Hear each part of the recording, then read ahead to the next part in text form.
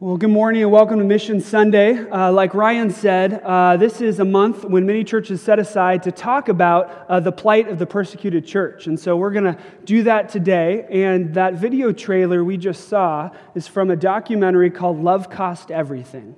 And I remember when Kelly and I first saw it, I was overwhelmed by the pervasiveness and the intensity of persecution around the world to today. It's easy to miss for us Americans. And so for all of you kind of left-brain thinkers out there, I have some statistics for you. 100,000 Christians die every year for their faith in Jesus, nearly half of the city of Chandler. 200 million Christians are persecuted for their faith in Christ every year. And 4 out of 5 acts of religious persecution is directed towards Christians. And this next one is astonishing. In the 20th century alone, 40 million Christians have been martyred. 40 million, which is more than the previous 19 centuries combined. And I think when we look at these statistics, they're kind of overwhelming and they're staggering. But I think one of the common responses we have is that we look at these numbers and we understand intellectually that this is a problem, but maybe we don't feel the full weight of it emotionally. You see, I think there's a disconnect going on here that keeps us from being able to relate to and support the persecuted church. And I think this happens for several different reasons. One is just a sense of remoteness. I mean, we don't actually know these people personally. If our kids were suffering persecution for their faith, we would feel that in our bones. But we don't know these people personally. So that creates a sense of remoteness. Another reason that we don't really relate to and support the persecuted church is helplessness. Christian persecution is kind of overwhelming. And after all, we all kind of have our own little corners of the world and our own problems. And so sometimes it's difficult to kind of get a wider scope of the world and to see what's happening in other nations. And so this sense of helplessness of what could I really do to affect this is something that a lot of us feel. And then finally, complacency. Hearing these numbers makes us aware of our own indifference and our complacency. And so our ignorance becomes an excuse for not dealing with these things. And maybe some of you could kind of relate to some of these sentiments. I know I certainly can. I've felt all of these things at different times. But what I want to do as we open up this morning is read to you 2 passages that I think will help us get a little bit of perspective on the persecuted church. So if you have your Bibles, I would invite you to open to 1 Corinthians chapter 12, verse 26 through 27. And then we're also going to be turning to Hebrews 13:3. If you don't have your Bibles, the text will also be on the screen above.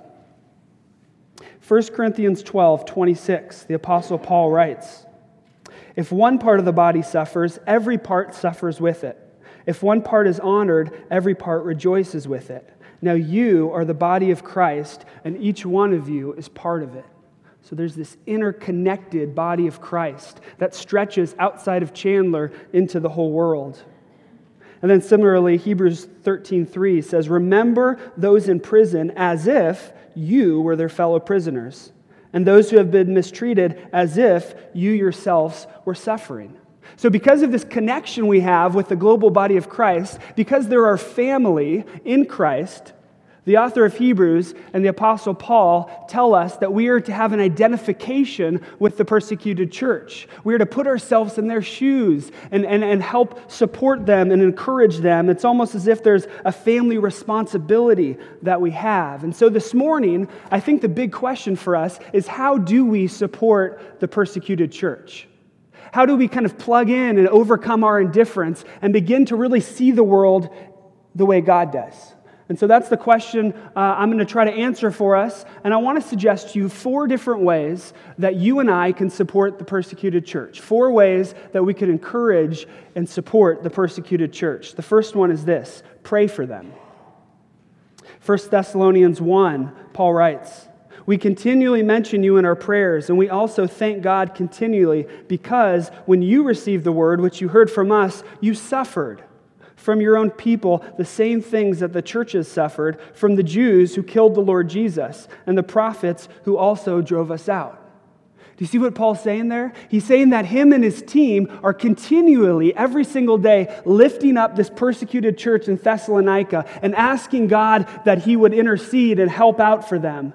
And it's interesting because when we read the prayers of Paul in Scripture, one of the things that we find is he prays specific things for specific churches.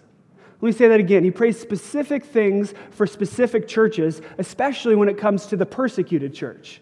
So up on the screen here, you could see a few examples of some of the specific things he prays for the persecuted church. He prays that God will give them the right words to say. He prays that God's power will be displayed in their weakness. Paul prays that they would strain towards Christ's second coming and learn to trust Christ more. And finally, Paul prays for their physical protection and deliverance. And the point I want you to see here is these are not just kind of vanilla, generic prayers, but they're specific, pointed prayers. And when our prayers, like Paul's, are specific, they have power and effectiveness, and they could change things in the world. God uses our prayers to advance his global mission and to support the persecuted church. It's kind of like a light bulb. You know, when you go into your house and you flip on the light switch and the light just diffuses in your room, what is happening is that light is being diffused and it illuminates, but if you take that same light and you focus it and you focus it and you focus it enough, you could turn that light into a laser that could cut through steel.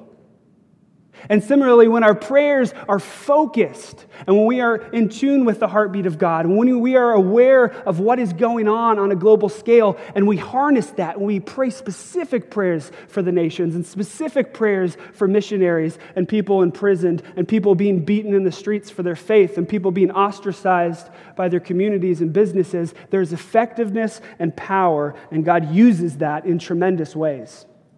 So our prayers can have a real effect on persecuted believers. But here's the other thing. They could also have a real effect on those who are doing the persecuting. On those who are doing the persecuting. Jesus tells us in Matthew 5:44, "But I tell you, love your enemies and pray for those who persecute you, that you may be called children of your Father in heaven." So Jesus tells us here that we are to pray for and to love our enemies. We are to lift them up into prayer and to ask that our worst enemies will become our best friends. That our worst enemies will become our best friends. But I think for many of us, at least if you're like me, this is sometimes very difficult because when we think about our enemies, the first reaction many times is to wish the worst for them. Maybe it's to hate them, to wish things would go bad. But Paul is telling us to do the exact opposite. But the ironic thing is we understand this from the other way around. So for example, all of us understand that our best friends can become our worst enemies, right? Many of you have experienced betrayal at some point of your life where somebody you were really close to, someone you loved, kind of stabbed you in the back and it hurt and they became your worst enemies, the Judases that we've all had at some point in our life. And what Paul is telling us and what Scripture is telling us is the opposite is true, is that people do change, and by the grace of God, our adversaries can become advocates and our worst enemies can become our best friends. That the Sauls in our life can be transformed into Pauls. This is the meaning of the gospel. This is why Jesus Christ came to earth, isn't it? He came to earth to turn foes into friends, to take people who disobeyed God, who didn't want to have anything to do with Him, and to bring them into a love relationship with Him.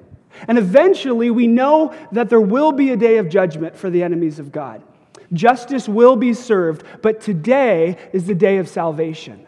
And today is the day when Christ calls His church to intercede for the enemies of God, to pray for those who are persecuting the church and torturing the church, and to beg God for their salvation, that the scales of their eyes would be lifted so that, like Paul, they can become gospel witnesses among the nations.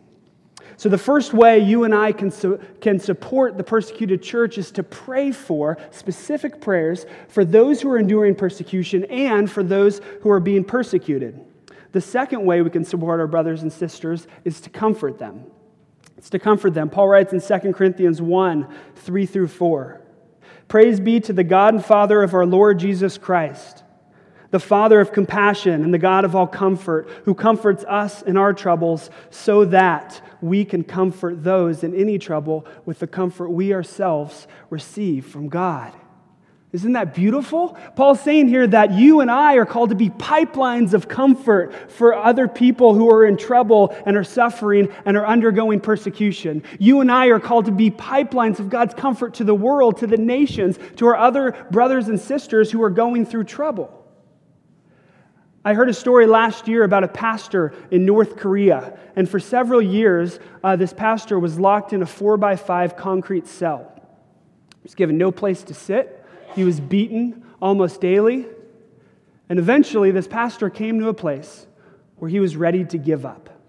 He was ready to break. He was ready to deny his faith and go home to his family. And then one day, the Commodore came and brought him into his office. And the Commodore picked up a letter and slapped it on the table. And he said, "Who is this? This letter's addressed to you. How do you know them?" And the North Korean pastor looked at him and he said, "I don't know."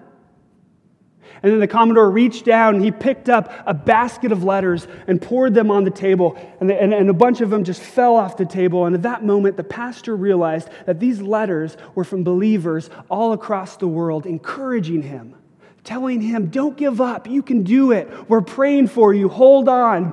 Be steadfast." And at that moment, the pastor was just filled with this tremendous sense of hope and peace and love and courage. And he was able to go back into his cell and to serve for a few more years until he was released. Are there ways that we can become pipelines of comfort for the persecuted church?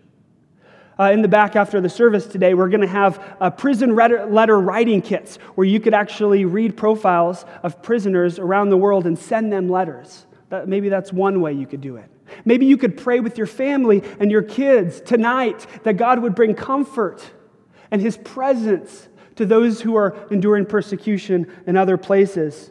And for a few of you, maybe you could even have the opportunity to visit persecuted missionaries and persecuted Christians in other places of the world. Third, we can learn from them. We could sit at the feet of our brothers and sisters in Christ in other places who are enduring persecution, and we can learn from them. And there's many things we can learn from them, but I think one of the deepest things we can learn is found in Acts 7 and 8. If you remember in Acts 7, Stephen is stoned to death for his faith. He becomes the first martyr in the Christian church. And then in Acts 8:1, Luke tells us what happens next. Luke writes, "On that day, the day Stephen was martyred, a great persecution broke out against the church in Jerusalem, and all the peoples were scattered throughout all of Judea and Samaria. Godly men buried Stephen and mourned deeply for him. Those who had been scattered preached the word wherever they went. Philip went down to the city of Samaria and proclaimed the Messiah there. When the crowds heard Philip and saw the signs he performed, they all paid close attention to what he said. For with shrieks impure spirits came out of many, and many were paralyzed or lame or healed. So there was a great joy in that city." You see what's happening here? When Jesus is resurrected, He gives His disciples the Great Commission. It's in Matthew 28. He tells them to go into the whole world, into every people group, and to make disciples. And He repeats something very similar in Acts 1:8, where He tells His disciples to be witnesses for Him in Jerusalem, Judea, Samaria, and the very ends of the earth. But for the first 7 chapters of the book of Acts, for some reason, the disciples don't get this, and they just kind of stay in this holy huddle where they just keep to themselves and they don't break out of the city. And in order to send them on mission, in order for the gospel to go forth, what happens is a martyrdom. And as a result of that persecution, they're scattered. And so the principle I want us to get here is that God uses persecution to advance His gospel and His kingdom. God uses persecution to advance His gospel and His kingdom. This was certainly the case in the early church. Some of you might have heard of Tertullian. He was an early church father who wrote defending the church. And in 197, he wrote a letter, a very courageous letter, to the Roman governor in the province where he lived. And in this letter, he defended Christians, and he said that the persecution that they were enduring was unjust, that actually they were loyal subjects of the state. But at the end of the letter, he notes that persecution was failing to destroy Christianity. Here's what he says: "Kill us, torture us, condemn us, grind us to dust. Your injustice is the proof that we are innocent. Therefore, God allows that we thus suffer. The more often you mow us down, the more we grow. The blood of Christians is the seed of the church. The blood of Christians is the seed of the church. And for the first 300 years of church history, that was the motto. Because for the first 300 years of Christianity, the Christian religion was outlawed. And it was persecuted, and people were crucified upside down and kicked out of states and fired from their jobs because of their faith in Christ. But what happened is the pagan world watched on as these men, women, boys, and girls stayed faithful to their Christ. And they knew that something was different. They knew that there was something not just worth living for, but also something worth dying for, and they wanted that. And so that sparked a great revival all across the empire. And the reason for this is because God uses persecution to advance His gospel and His kingdom. He did that 2,000 years ago, and He still does that today. In China, there's been spiritual revival for the past 60 years. In 1949, there was an estimated 2 million Christians in that country. And then for the next 60 years, under severe persecution, under a communist regime, the church grew from 2 million in 1949 to 103 million today. And again, the reason for that is because God uses persecution to advance His gospel and His kingdom. I met a missionary a few months ago, and he was telling me that in September, the supporters of the ousted President Morsi began protesting in the streets of Cairo. And they burned down over 30 churches, and they started persecuting the believers in the Orthodox Church there. And in response, the Pope of the Coptic Orthodox Church released a statement where he said that if burning down churches was what it took to show the Egyptians God's love for them in Christ, then they would gladly sacrifice all of their buildings. And that began to resonate with the church there. And churches began putting up signs in front of their churches saying, "You burned down our church, but we love you anyway." And the number one priority for this united church in Egypt and around Cairo was praying for their Muslim brothers and sisters to know Christ. And in response to that, what we're seeing now, at least at a grassroots level, is revival happening. Muslims are coming to Christ, and Bibles are being distributed, and miracles are being reported all over Egypt. And the reason for that is because God uses persecution to advance His gospel and His kingdom. It's not that persecution is good. It's not that we should pray for persecution. It isn't good. In fact, Scripture tells us in many places that it's demonic. But God has an interesting way, a miraculous way of taking tragedies and turning them into triumphs. The final thing that we could do to support the persecuted church is to join them. In Matthew 28, a passage most of us are familiar with, Jesus says this to His disciples: "All authority, every ounce of authority in this cosmos, in heaven and on earth, has been given to me. Therefore, this is what I want you to do. Go and make disciples of all nations," or all people groups, "baptizing them in the name of the Father, the Son, and the Holy Spirit, and teaching them to obey everything I have commanded you. And if this makes you a little nervous, and if you don't feel gifted, and if you don't feel good enough, surely I am with you always, even to the very end of the age." The job description of the church, the job description of you and me is very simple. It's to make disciples in all nations. It's to make disciples in Chandler, in Arizona, in Saudi Arabia, and Colombia. That's our job description till Christ comes back. And the reason for that is because the gospel is good news for all people. It's because Christ is king of the entire universe. And so we are called simultaneously to make disciples here and make disciples there. It's not one or the other, it's a both and. The idea here is that we are global Christians sent on a global mission by a global God. And so when it comes to global missions, friends, all of us are either goers, or we're senders, or we're disobedient. Some of you are goers. As I've been praying about this for the past week, I have been convinced in my heart that there's people at Hope Covenant Church, maybe in this room, that are called by God to go to the nations, to go to somewhere where Christ isn't already known, to, like Paul, make it their ambition to preach Christ where He is not already known, to be a pioneer for the gospel. I'm not just talking about short-term mission trips. I think we should all do that. What I'm talking about is long-term career missionary service in the nations, and I believe that some of you have that calling on your life. Maybe you're feeling a little bit restless lately, and God is stirring something in you, maybe even today, and making you hungry and thirsty for this task of making Him famous among all nations. Maybe He's given you an opportunity to transfer your job to another country where there is a much smaller church, a much less Christians, and a smaller gospel presence, and you are slowly being loosened from your roots to make that move to make Christ known where He is not already known. For others of you, maybe you're coming towards retirement, or maybe you just got a ton of money, and you could leave here and you could move somewhere else and live pretty well and support other missionaries or join a mission agency and become a witness for Christ where He is not already known. Some of you are called to this, and this is a holy vocation. And if you even think that maybe this is something for you, I would encourage you to talk to Dwayne or myself, and I promise you that if it's from God, Hope Covenant Church will do whatever it takes to support you and to see that dream become a reality. Jesus tells us that we need more workers. The harvest is plentiful, but the workers are few. We need more workers in the nations. We need to be sending more missionaries. For the rest of us, God has called you and me to be financial backers and prayer warriors. He calls us to pray without ceasing for the global church. He calls us to earn as much as we can so that we can give as much as we can. He calls us to live simply and to give lavishly.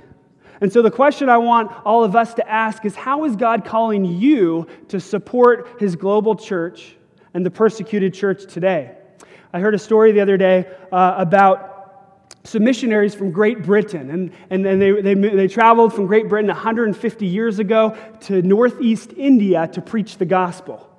And the region that they went to was called Assam, and there was a bunch of aggressive tribes, and it was very hostile territory. And after a lot of work, a Welsh missionary led to Christ a man, his wife, and their 2 kids. And their conversion soon spread throughout the entire village, angering the leader of that tribe, the chief. And so what the chief did is he summoned this man before the entire tribe, and he was trying to force him to renounce his faith or die. And facing this crucial decision, the man looked at the chief and before the entire village said, "I have decided to follow Jesus. No turning back, no turning back." And then the chief was ticked. And he ordered that this guy's kids be killed. And then he came right back after the man. He said, "We just killed your kids. Now will you renounce your faith?" The man looked at him and he said, "Though none go with me, still I will follow. No turning back, no turning back." And the chief was even more angry. And this time, he asked that the wife be killed. And then he comes back at the men again, and for a final time he said, "I will give you one more chance to deny your faith and live. You have no one else left in this world. What are you going to do?" And the man looked at the chief, and before the entire village, with tears streaming down his face, said, "The cross before me, the world behind me, no turning back, no turning back." And eventually in that village, that chief and that entire village became Christ followers because of their courage and because of their witness. They didn't know it at the time. They were just simply being faithful to what God called them to do. They were simply being faithful to their Christ and to their King. And they will be rewarded for that in the new creation. And that tragedy and the tragedy of Christian persecution across the world is not something that God allows lightly. But we serve a God who is able to take tragedies and turn them into triumphs, who is able to take advocates and adversaries and turn them into advocates. We serve a God who is very powerful and is able to accomplish a lot of things. And He did that 150 years ago in northeast India, and He does that today, each and every day, in and through the persecuted church all over the world. And what my encouragement and my challenge to you today is to join that mission. We are called to support and to encourage and to love our brothers and sisters in other nations and to help advance the gospel until Christ comes again. Will you please pray with me?